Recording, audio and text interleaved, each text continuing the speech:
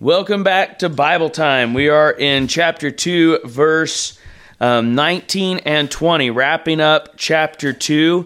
And here it says, "For what is our hope or joy or crown of rejoicing? Are not even ye in the presence of our Lord Jesus Christ at his coming? For ye are our glory and joy." Now previously, yesterday, we studied verse 17, "But we, brethren, being taken from you for a short time in presence, not in heart, endeavored the more abundantly to see your face with great desire." And before that, we looked at verse 18 several weeks ago and did it kind of as a standalone, as a single. "Wherefore we would have come unto you, even I, Paul, once and again, but Satan hindered us." And that brings us down to our text here. "For what is our hope or joy or crown of rejoicing? Are not even ye in the presence of our Lord Jesus Christ at his coming? For ye are our glory and joy." Let's pray. Father, in Jesus' name, please open our understanding. Please change our values, Lord God, our decision-making in our minds, Father God. Change the way we think about things. Help us to value what you value, Lord God. I pray, Lord, that you would bless us through this message today and let thy will be done in our lives. In Jesus' name, for Christ's sake, amen. Okay, so yesterday what we studied was here the hope in separation. Hope in separation. And we looked at and observed how separation comes to people all over the world for all kinds of reasons. But when separation comes because of the gospel of Jesus Christ, we can have hope, we can have joy, and that was the body of the message yesterday. Then verse 18 that we studied before tells the true reason of why Paul and his evangelistic band were taken from the church at Thessalonica when they wanted to be there so badly that he said, "We endeavored the more abundantly to see your face with great desire. Wherefore we would have come unto you, even I, Paul, once and again, but Satan hindered us." Now there, Paul is saying that he tried to get back to that church at Thessalonica, but Satan hindered us, he said. Satan would not allow them to come through. Now this is the Apostle Paul that in the book of Acts struck Elymas the sorcerer with a curse of blindness because he was resisting the gospel. This is the Apostle Paul who in the book of Acts was doing mighty signs and wonders and had great power with God. This is the Apostle Paul, who the devils said when the vagabond Jews who were exorcists tried to cast out devils in the name of Paul and of Christ, the devils said to those Jews, "Paul I know, and Jesus I know, but who are you?" And they jumped on those Jews and ran them out. So this Paul is a Paul that is known in hell. This Paul is the Apostle Paul, who has all the promises of God and the power and authority of an apostle of the Lamb, one of the 12, having taken the bishopric of Judas, having taken that, the Christ-honored and Christ-given bishopric of Judas, not the false satanic bishopric that was taken, which you discussed previously, but the true bishopric of Judas passed on to the Apostle Paul, and he has the attendant signs and wonders and powers. He said that he was as one born out of due time. God had met Paul, Jesus Christ, God in the flesh, in his risen, glorified body, had met Paul on the road to Damascus, and we've discussed this all before. What irony, what an amazing reality that he who persecuted Christ, who had been with Christ from his baptism all the way up to his crucifixion, and then had heard of his burial and resurrection, but not as a friend, as an enemy, was now one that Christ would select to carry the gospel to the Gentiles. When the soldiers returned to the Sanhedrin and told them that they had seen an angel and he had rolled back the stone and Jesus rose from the dead. That was the group that Paul was running with under the name of Saul. And this Saul was taken by God and selected by God to be an apostle of the Lamb, and he had power with God and he had power with men. This is the same Paul that Peter said spoke things in some of his epistles that were hard to understand, that unstable men wrest as they do other scriptures to their own destruction. This apostle Paul would speak as the oracles of God. This apostle Paul would even speak the very oracles of God. This apostle Paul, who's writing the text right here in 1 Thessalonians, says here, even I, Paul, once and again. This Paul is writing down words that God has inspired and will be perfectly preserved with God for all of eternity and with man through the end of the ages on earth until the heaven and earth are destroyed. That's the Paul that's talking here today. And Satan hindered him. And we're not going to get into all that today. We're just going to review because we've already covered that text. But we do need to take for just a moment some consideration of the circumstances that are involved in the writing of our text that we're reading here today. Martin Luther penned the words to "A mighty fortress is our God" hundreds of years ago. And he wrote in there, "A mighty fortress is our God, a bulwark never failing." But then in that message, he talks about how the enemy against us, the devil, his wrath and power are great and armed with cruel hate. On earth is not his equal. And he goes on and says, we're not the right man on our side, the man of God's own choosing. We would lose to the devil. We would fail in our attack of the devil. And here God is showing us in the Word the humanity and the frailty of the Apostle Paul, that in spite of all of his power and all of his favor with God, all of his great wisdom, all of his obedience to God, that the Apostle Paul could not stand up against the devil himself. And for whatever reason, God did not make the devil back down that time. Do you hear that?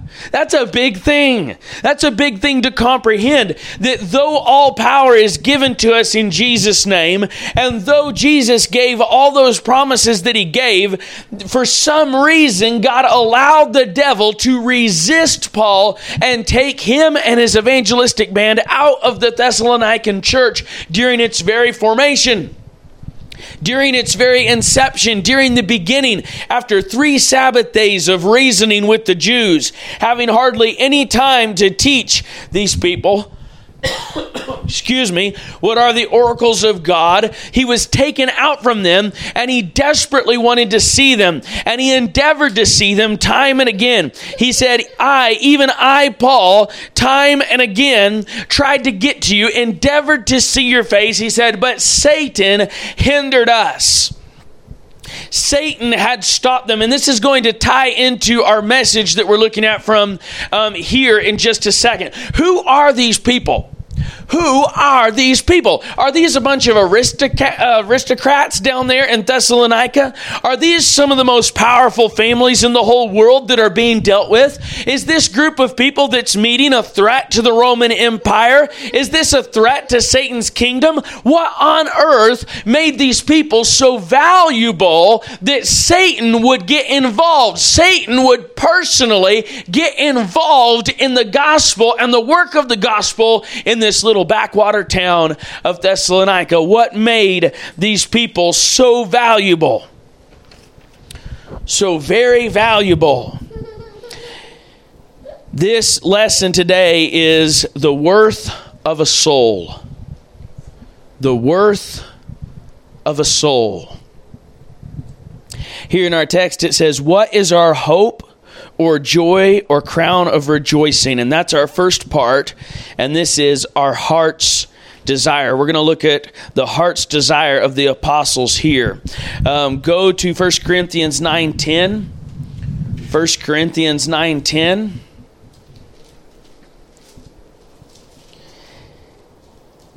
Here he's speaking of plowing in hope. Now the context, he's talking about how a minister of the gospel is worthy to receive wages of those that he ministers to, but he's telling them here that he would not use this power. He says here that he that ploweth should plow in hope, and that he that thresheth in hope should be partaker of his hope. And he says, if we have sown unto you spiritual things, is it a great thing if we shall reap your carnal things? But then he's going to go on and teach us a bigger lesson here than that which is in verse 14. Even so hath the Lord ordained that they which preach the gospel shall live of the gospel. Look at verse 16. For though I preach the gospel, I have nothing to glory of. For necessity is laid upon me. Yea, woe is unto me if I preach not the gospel. So he says, I have no special glory for just being a preacher. Verse 17, for if I do this thing willingly, I have a reward. But if against my will, a dispensation of the gospel is committed unto me. What is my reward then? What is my reward then? Verily that when I preach the gospel, I may make the gospel of Christ without charge, that I abuse not my power in the gospel. And here he speaks to these people that he doesn't want to take their money from them. He says, I desire not yours, but you. Go to 1 Corinthians 12. 1 Corinthians 12 and verse 14.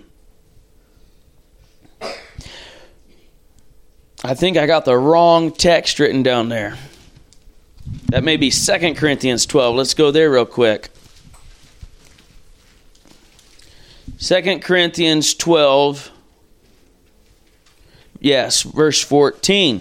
He says, behold, the third time I am ready to come to you, and I will not be burdensome to you, for I seek not yours, but you. I seek not yours, but you. For the children ought not to lay up for the parents, but the parents for the children. And I will very gladly spend and be spent for you, though the more abundantly I love you, the less I be loved. So here Paul is saying, ye are our hope. My hope, he says, is not to get rich. My hope is not to get a kingdom. Alexander the Great took the throne at a young age, and he began to conquer the world. And he traveled across Persia, defeating the Persian Empire for the hope of ruling over people, the hope of a crown, the hope of taxes, the hope of glory, the hope of money, the hope of wealth, the hope of fame, the hope of a name. But Paul says, you are our hope. Our heart's desire here, he says, for what is our hope? It's you. What about our joy? 3 John verse 4 says, I have no greater joy than to hear that my children walk in truth. I have no greater joy than to hear that my children walk in truth. And then the crown of rejoicing. Go to 1 Corinthians 9 again. And verse 25.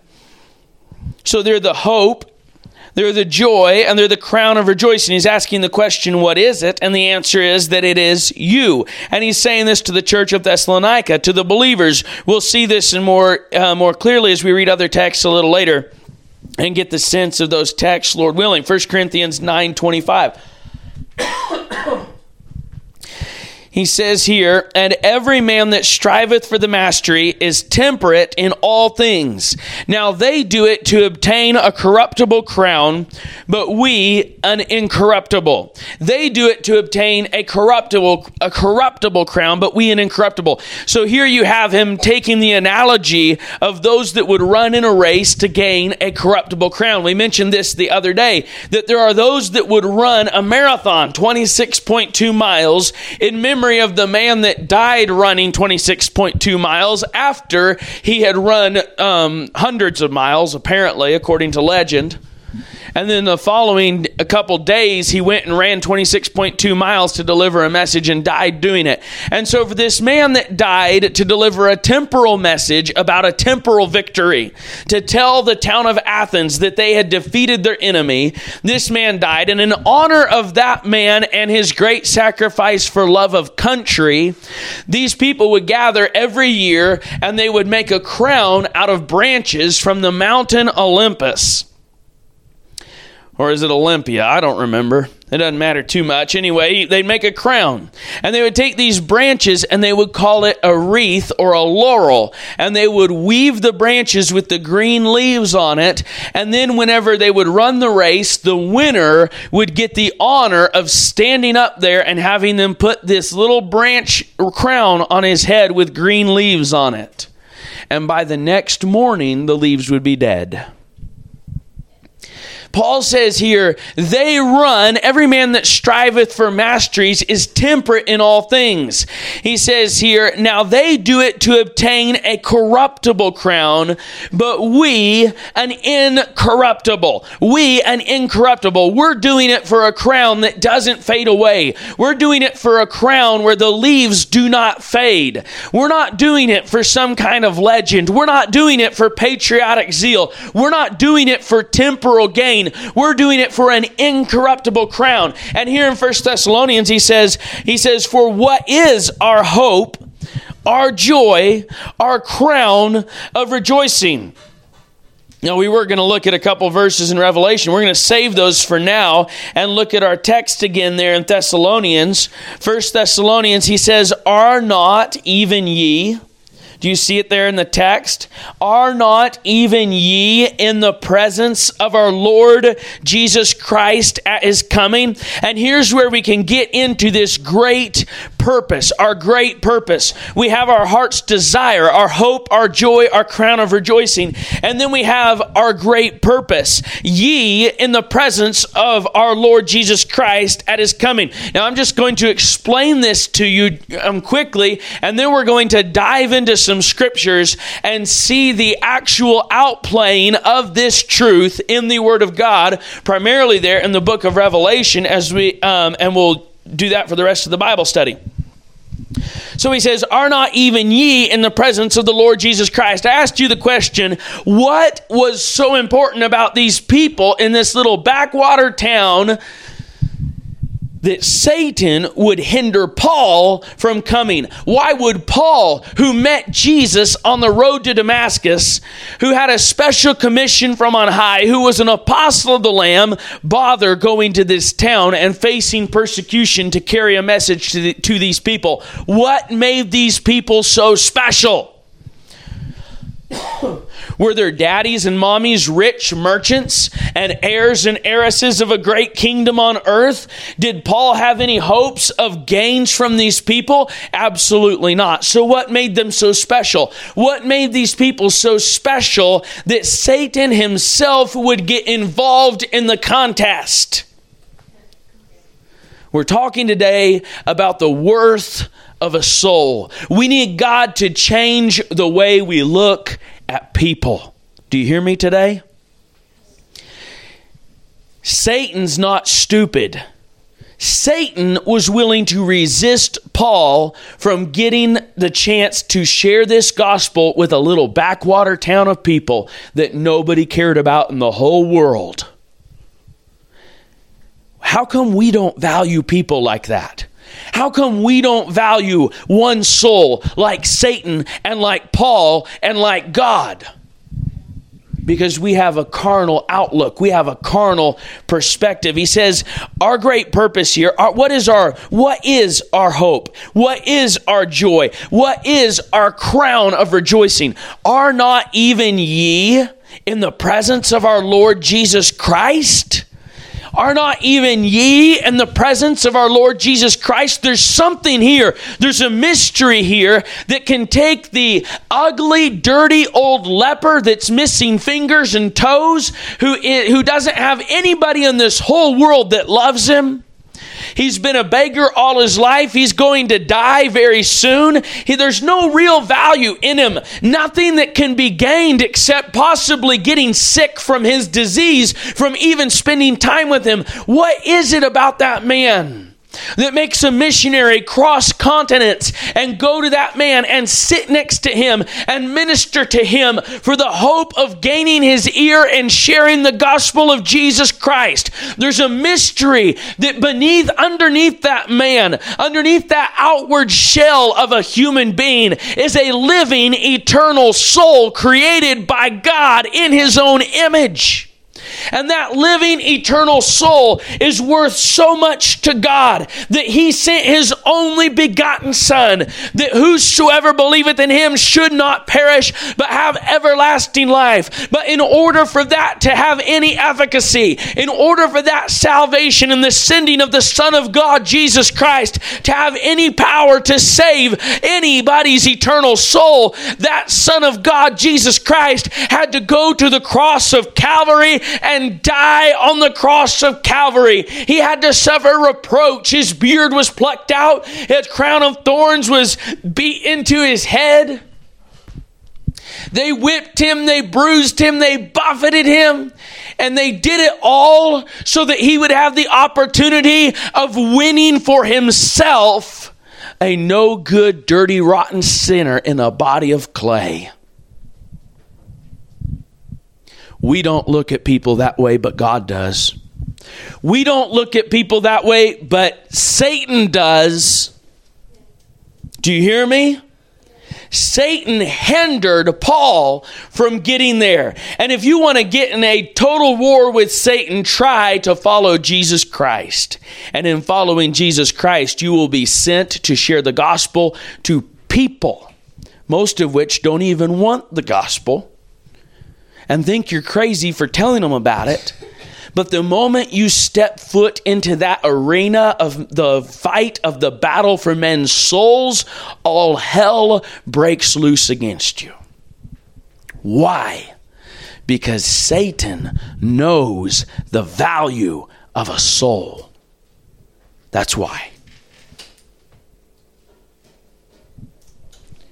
We might not see it, but Satan sees it. We might not see it, but Paul saw it.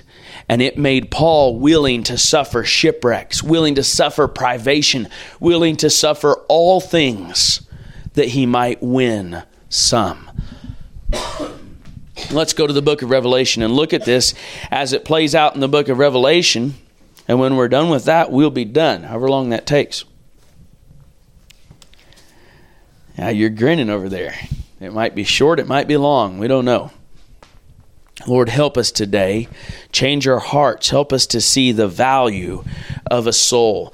As you go to Revelation chapter 4, there's one other verse there at the end of 1 Thessalonians 2. It says, "For ye are our glory and joy." And we're going to see this all played out in Revelation as we go through this text. Go to Revelation 4:4. Now it says in verse 1 of chapter 4, "After this I looked, and behold, a door was opened in heaven, and the first voice which I heard was as it were of a trumpet talking with me, which said, Come up hither, and I will show thee things which must be hereafter." And this is a picture of the rapture of the church. Rapture is not a biblical word, so it would be better to go to the catching away of the church, which is biblical word. Rapture is not a wrong word. It's just not the word that the Bible uses, and we need to try and stick as close to the Bible as we can. "After this I looked, and behold, a door was opened in heaven, and the first voice which I heard was as it were of a trumpet talking with me, which said, Come up hither, and I will show thee things which must be hereafter." The whole key to the book of Revelation was given to us in the very beginning. God usually outlines his own books. In fact, I'm not aware of any book that God didn't outline already. It's a great mistake to try and outline the scriptures. The best thing you can do is find the outline of the scriptures and preach the outline that God already gave in the scriptures. And if you can do that, you're getting somewhere with your Bible preaching and teaching. And if you miss that, then you're just kind of wandering around, and you may do some good one day and do some bad the next. So in Revelation, he says to John, that he says there in verse 19 of chapter 1, "Write the things which thou hast seen," that's the chapter 1 declaration there, "and the things which are," that's the chapters 2 and 3, "and the things which shall be hereafter." And God gives us that plainly right here in the text. Whenever you get to chapter 3, in the end of it, he says, "I will show thee things which must be hereafter." This also applies to texts like Matthew 24, just to throw that in for those of you that are interested in studying all that stuff out. His disciples asked him questions, and by asking the questions, they gave the outline for Jesus' Jesus' sermon. And if you will find the questions in Jesus' answer, find the direct answers to the questions, you will find the outline that Jesus had for his sermon. And when you find the outline, it separates the all the junk out of man's religion and man's theology and lets you just see what Jesus meant and exactly what he said, and you get the true interpretation. And I encourage you to do that. Read the disciples' questions, and then from there, find Jesus' direct answers to the questions, and it will split it out and rightly divide it into the different segments that each verse applies to. And some of you don't want to do that because you love your false doctrine too much to get right with God and get right with the Bible. You'd rather think you're smart and keep walking with the men that you think are smart than walk with God, but I can't help you if that's your case. So it won't hurt for you to shut me off anyway, but I love you in the Lord, and I hope you listen and follow Jesus. Now, here in Revelation chapter 4, we have the things that are hereafter. He says here, "Come up hither, and I will show thee things which must be hereafter. And immediately I was in the Spirit, and behold, a throne was set in heaven, and one sat on the throne, and he that sat was to look upon like a jasper and a sardine stone, and there was a rainbow round about the throne in sight like unto an emerald.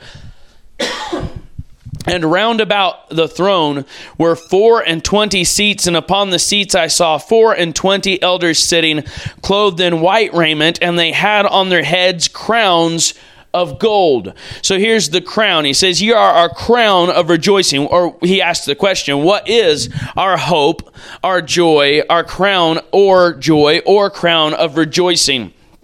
And then he answered it there, "Are not even ye in the presence of our Lord Jesus Christ?" Well, here are the crowns in Revelation. The 24 elders are sitting here, clothed in white raiment, and they had on their heads crowns of gold.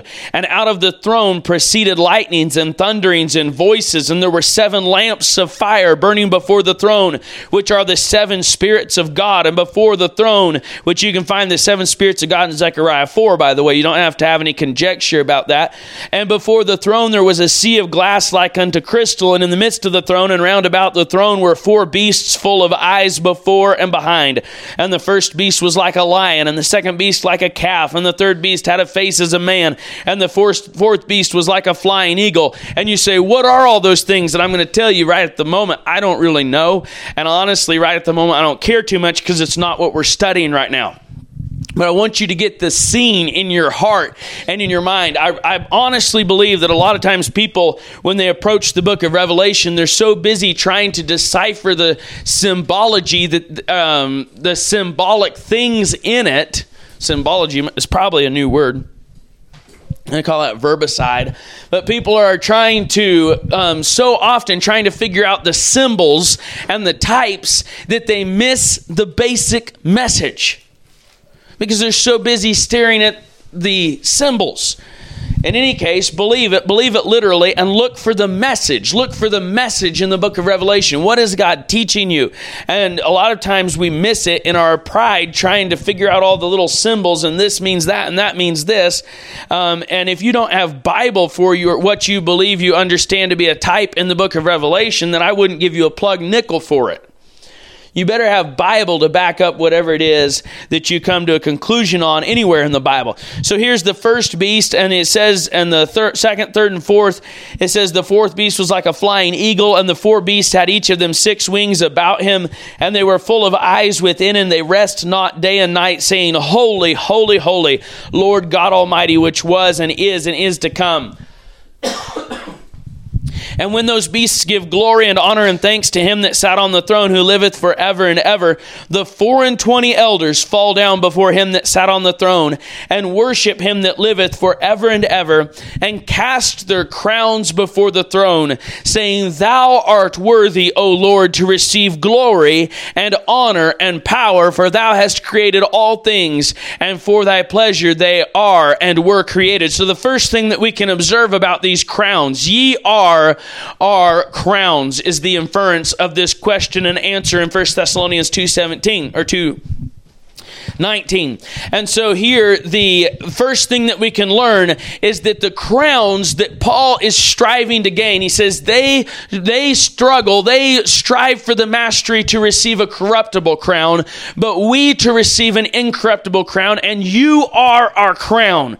But the first thing you need to get is that the crown is not for the Apostle Paul's own glory. It's not so that the Apostle Paul can sit up and puff out his chest and say, look at me, I'm the number one soul winner. I've got 17,000. I've got 170,000. I've got 1.7 million. A lot of people will set up evangelism like a multi-level marketing scheme. And they say, well, if I win one soul to Christ, and then that soul goes and wins 2 souls to Christ, and each of those goes and wins 2 souls, and each of those, I'll be responsible for 10,000 souls for the one that I led to Christ. Listen, God doesn't do it that way.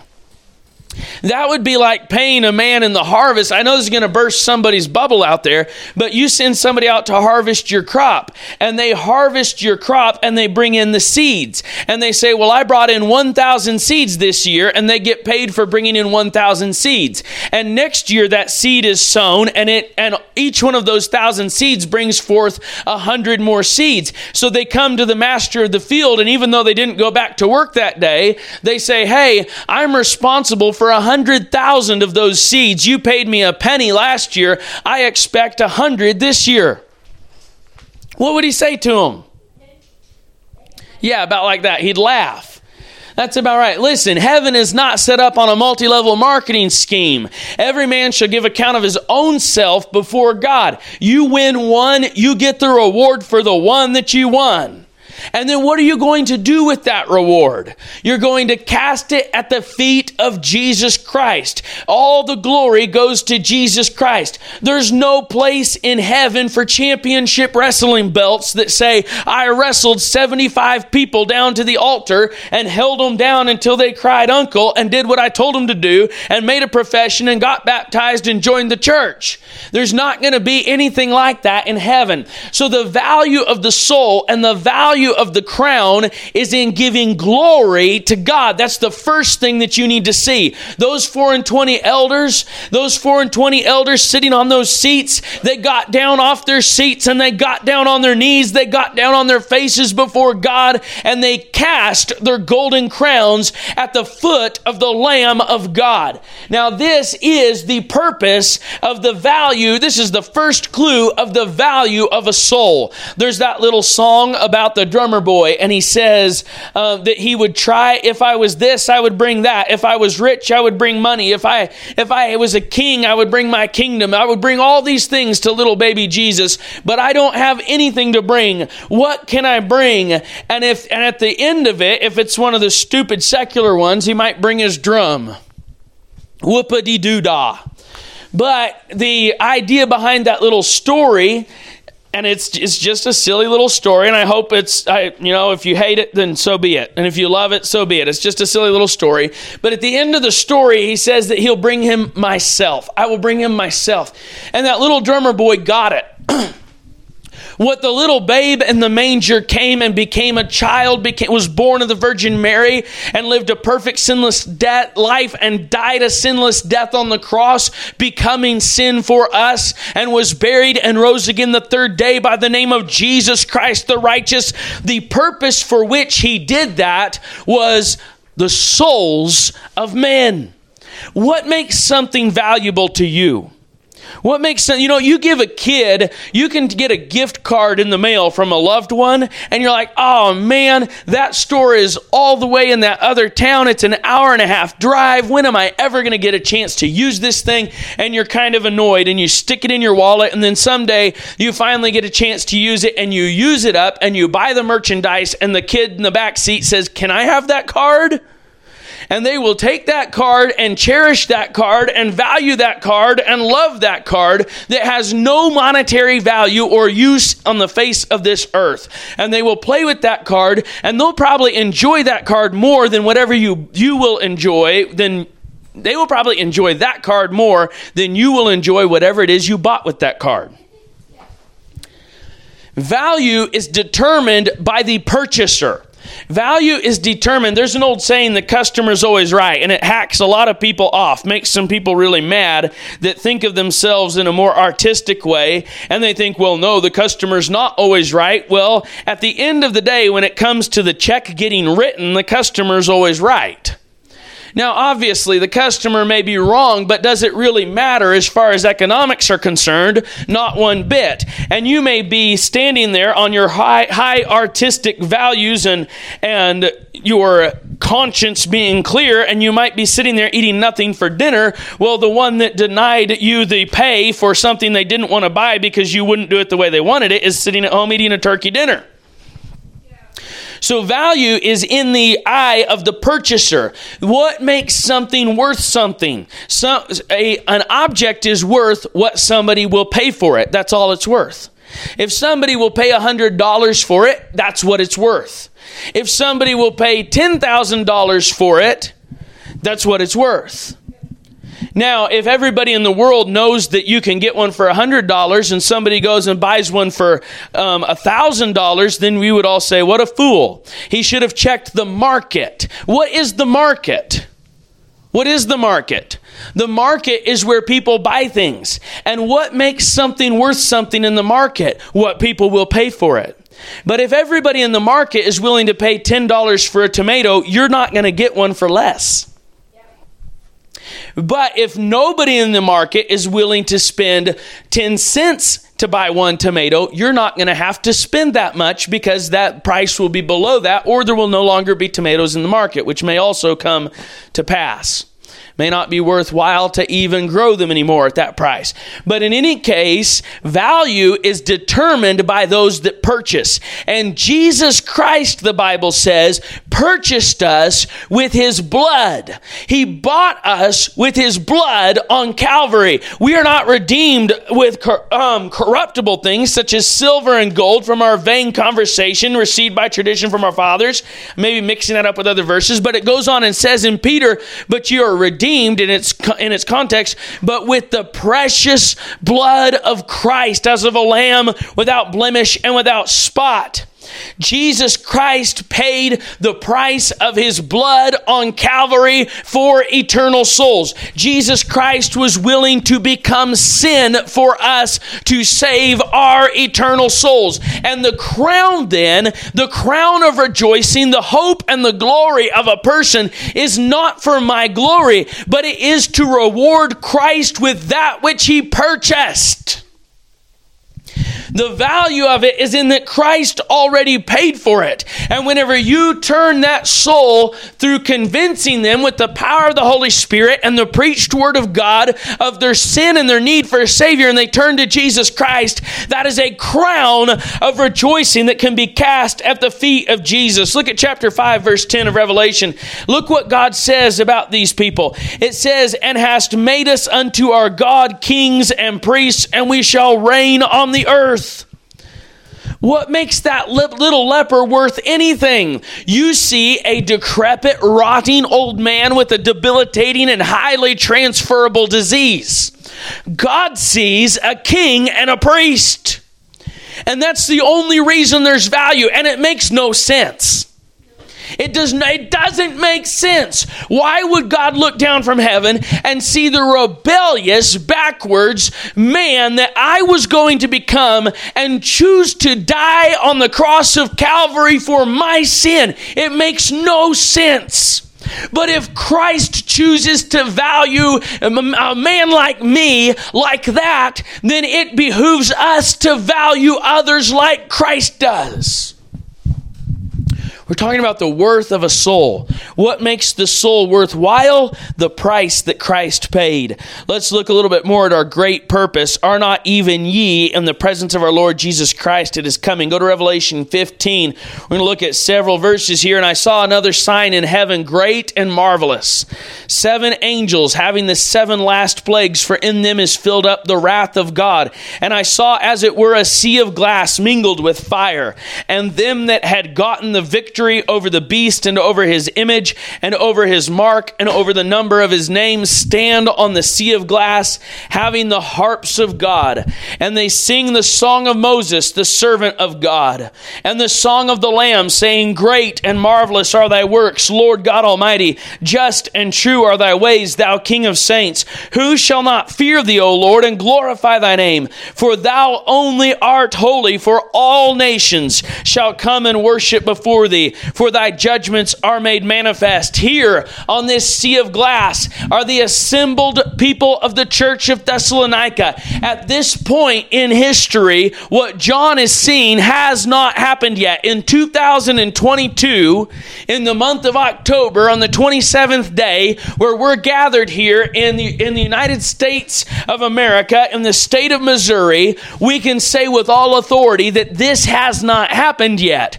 John is seeing something that will happen. And this thing that John will see is an assembly and a gathering of the saints of God, them that have gotten victory over the beast and over his image and over his mark and over the number of his name, stand on the sea of glass having the harps of God.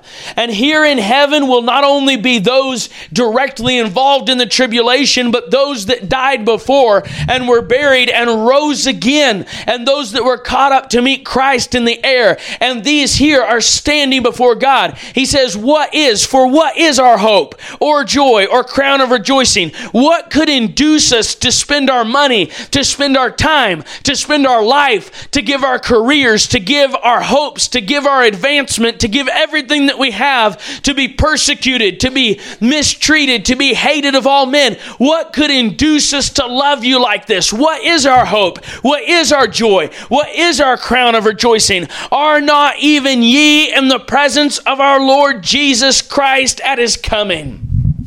And here is given for us a picture of the Lord Jesus Christ gathered here with his saints, and they're worshiping God and singing the song of Moses, the servant of God, and the song of the Lamb, saying, Great and marvelous are thy works, Lord God Almighty. Just and true are thy ways, thou King of saints. The shirts that you're wearing, the clothes, the dresses, the skirts, the socks, they're all going to pass away. The house that you live in is going to pass away. The car that you drive is going to pass away and fade away. The money in your bank account is all going to go away. Your own body of flesh is going to rot and decay in a tomb unless Jesus Christ comes back before you physically die. You'll be laid in the grave, and the worms will go after your flesh, and there'll be nothing left but dust. Dust thou art, and unto dust thou shalt return. But underneath that clay vessel is an eternal soul made in the image of Almighty God, an eternal, never dying soul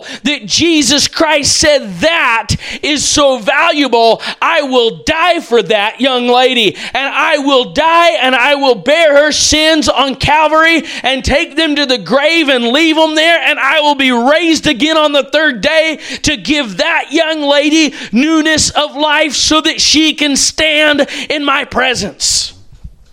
This is the value. This is the worth of the soul. The worth of the soul is infinite. The worth of the soul is eternal. The worth of the soul is never ending. And the worth of a saved man or woman's soul is the worth of the fact that not only is that soul eternal, not only is that soul infinite, not only is the soul valuable purely because of its longevity, because it will never pass away and it ceased to exist, but the value of the saved saint's eternal soul is when they stand before God in the presence of the Almighty and they behold the face of their beloved, and they look on the hands and the side and the feet of the Lamb of God who was slain to take away the sins of the world, and they themselves cast whatever crowns, whatever riches, whatever glory they have at the foot of the resurrected Jesus Christ and sing the songs of the Lamb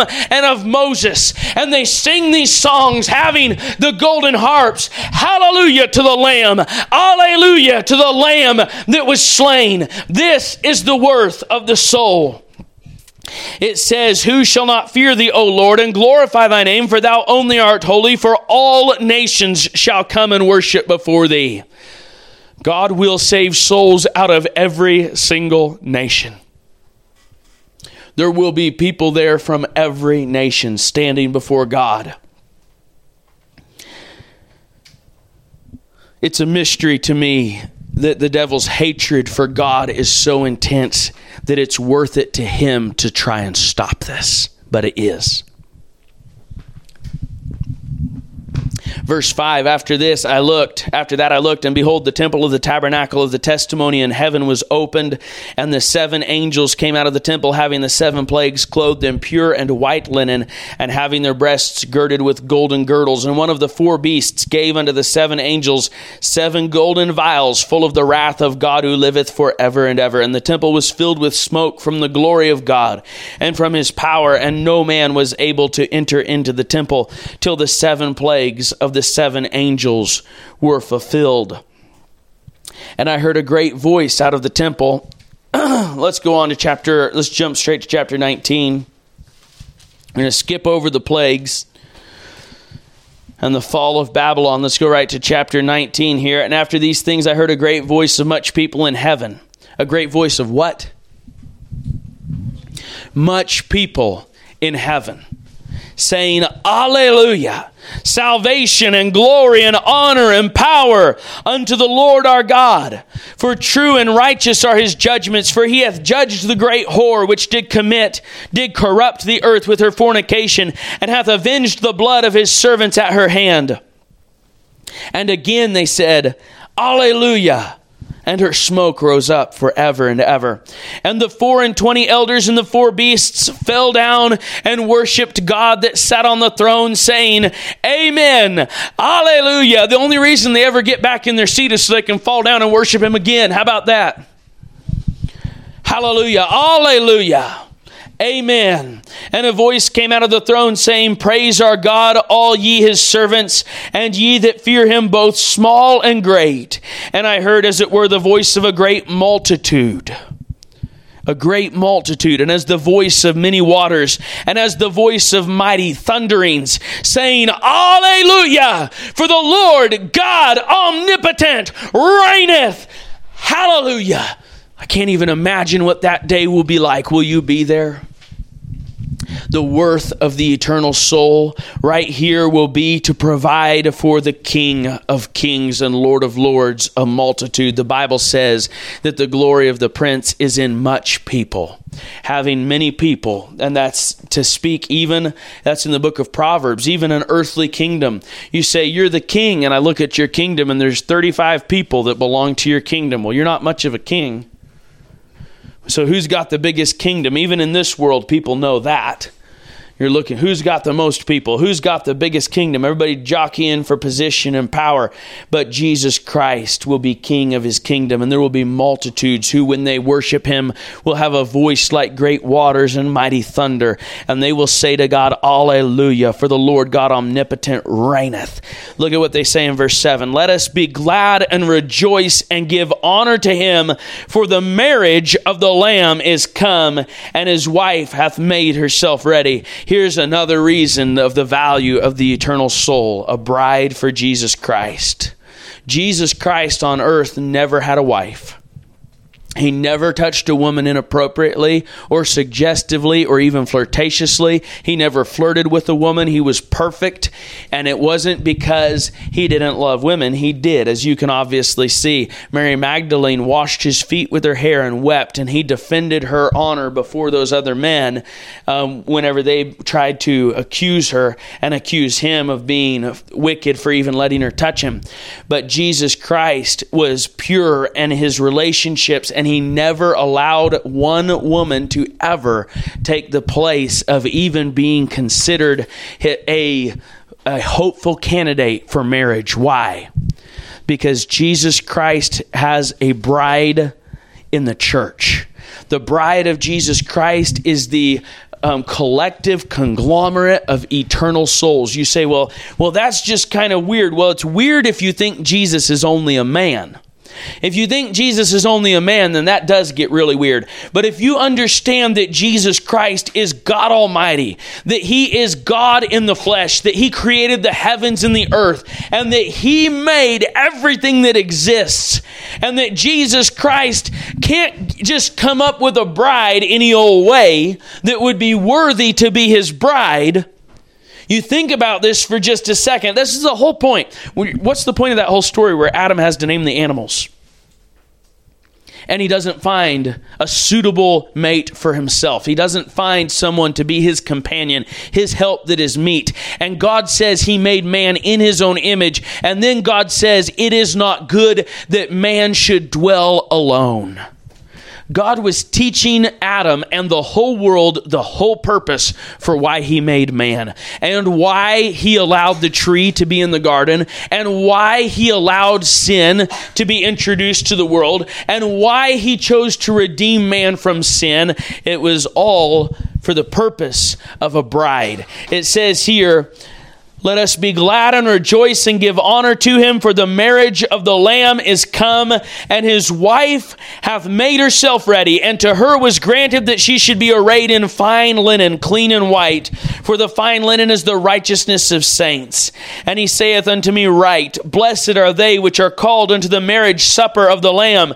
And He saith unto me, These are the true sayings of God. All this is happening while the world is suffering the tribulation.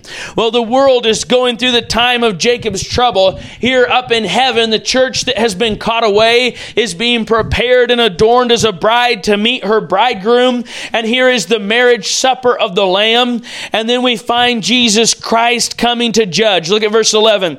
And I saw heaven open. This ties into our text. Are not even ye in the presence of our Lord Jesus Christ at His coming? And here is the second coming of Christ to earth. He's already caught His bride up to glory.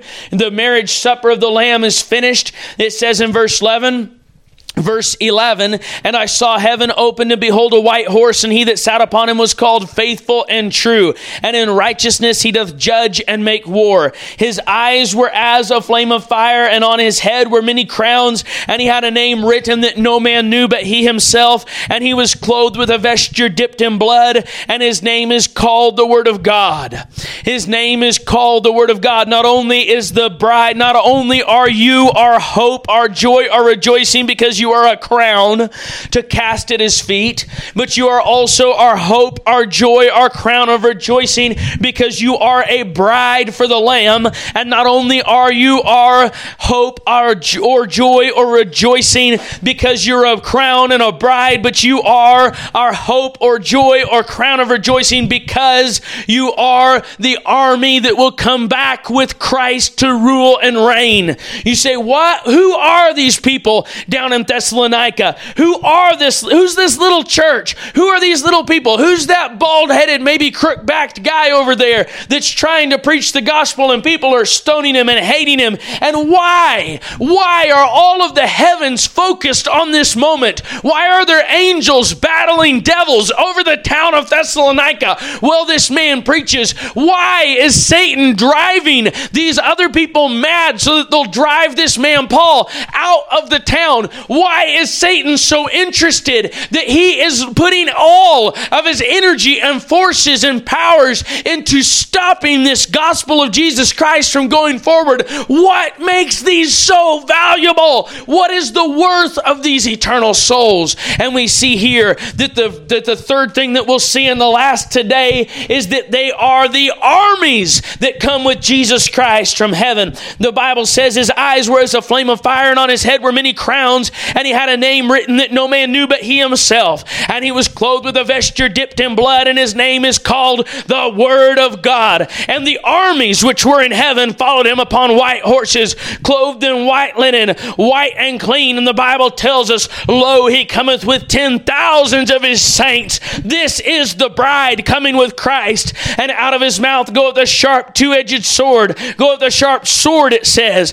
that with it he should smite the nations, and he shall rule them with a rod of iron, and he treadeth the winepress of the fierceness and wrath of Almighty God. And he hath on his vesture and on his thigh a name written, King of Kings and Lord of Lords. And I saw an angel standing in the sun, and you see this final battle take place, and Jesus Christ destroys his enemies, and he sets up the great white throne of judgment after 1,000-year reign. And we've come down to our last text here, our treasure, our heart's desire, our great purpose, and finally our treasure. 1 Thessalonians 2:20, for ye are our glory and joy. Revelation 21 verse 9, and there came unto me one of the 7 angels which had the 7 vials full of the 7 last plagues, and talked with me, saying, come hither, I will show thee the bride, the Lamb's wife. Those little people down there in Thessalonica looked like nothing to the world, but to God they were everything. And to the devil they were everything, because those little people would be the ones to trample on his grave. Those were the ones that had taken all hope of his redemption from him, because, and boy, that'd be a hard one to even explain. The devil's only hope of redemption would be to defeat God. And when Jesus Christ died for us and was buried and rose again, all hope that the devil could ever have of any kind of redemption was completely obliterated through the victory of Jesus Christ on Calvary. Revelation 21:9 there tells us, I'll show you the bride, the Lamb's wife. Look at verse 24. It tells us about this city coming down out of heaven. Don't get confused. The city is not the Lamb's wife. It's the people in the city that are. And we'll see that here in verse 24. And go ahead and get 23. And the city had no need of the sun, neither of the moon to shine in it, for the glory of God did lighten it, and the Lamb is the light thereof. And the nations of them which are saved shall walk in the light of it. And the kings of the earth do bring their glory and honor into it. And the gates of it shall not be shut at all by day, for there shall be no night there. And they shall bring the glory and honor of the nations into it. And there shall in no wise enter into it anything that defileth, neither whatsoever worketh abomination or maketh a lie. But they, listen to this, but they which are written in the Lamb's book of life. That's the Lamb's bride. Ye. What is our hope or joy, crown of rejoicing? Are not even ye in the presence of our Lord Jesus Christ? It is coming, for ye are our glory and joy. Revelation 22 and verse 3, and there shall be no more curse, but the throne of God and of the Lamb shall be in it, and his servants shall serve him, and they shall see his face, and his name shall be in their foreheads. And there shall be no night there, and they need no candle, neither light of the sun, for the Lord God giveth them light, and they shall reign forever and ever. Hallelujah. Verse 14, blessed are they that do his commandments, that they may have right to the tree of life, and may enter in through the gates into the city. Father, in Jesus' name, we thank you for this glory, this hope, this joy of crown of rejoicing, this joy that we have, Lord God. Help us to value people the way that you do, and help us to be encouraged that you value us in such a way as this. Lord, it's beyond our comprehension. We love you today, and we thank you, and we worship you in Jesus' precious name, and for his sake, amen.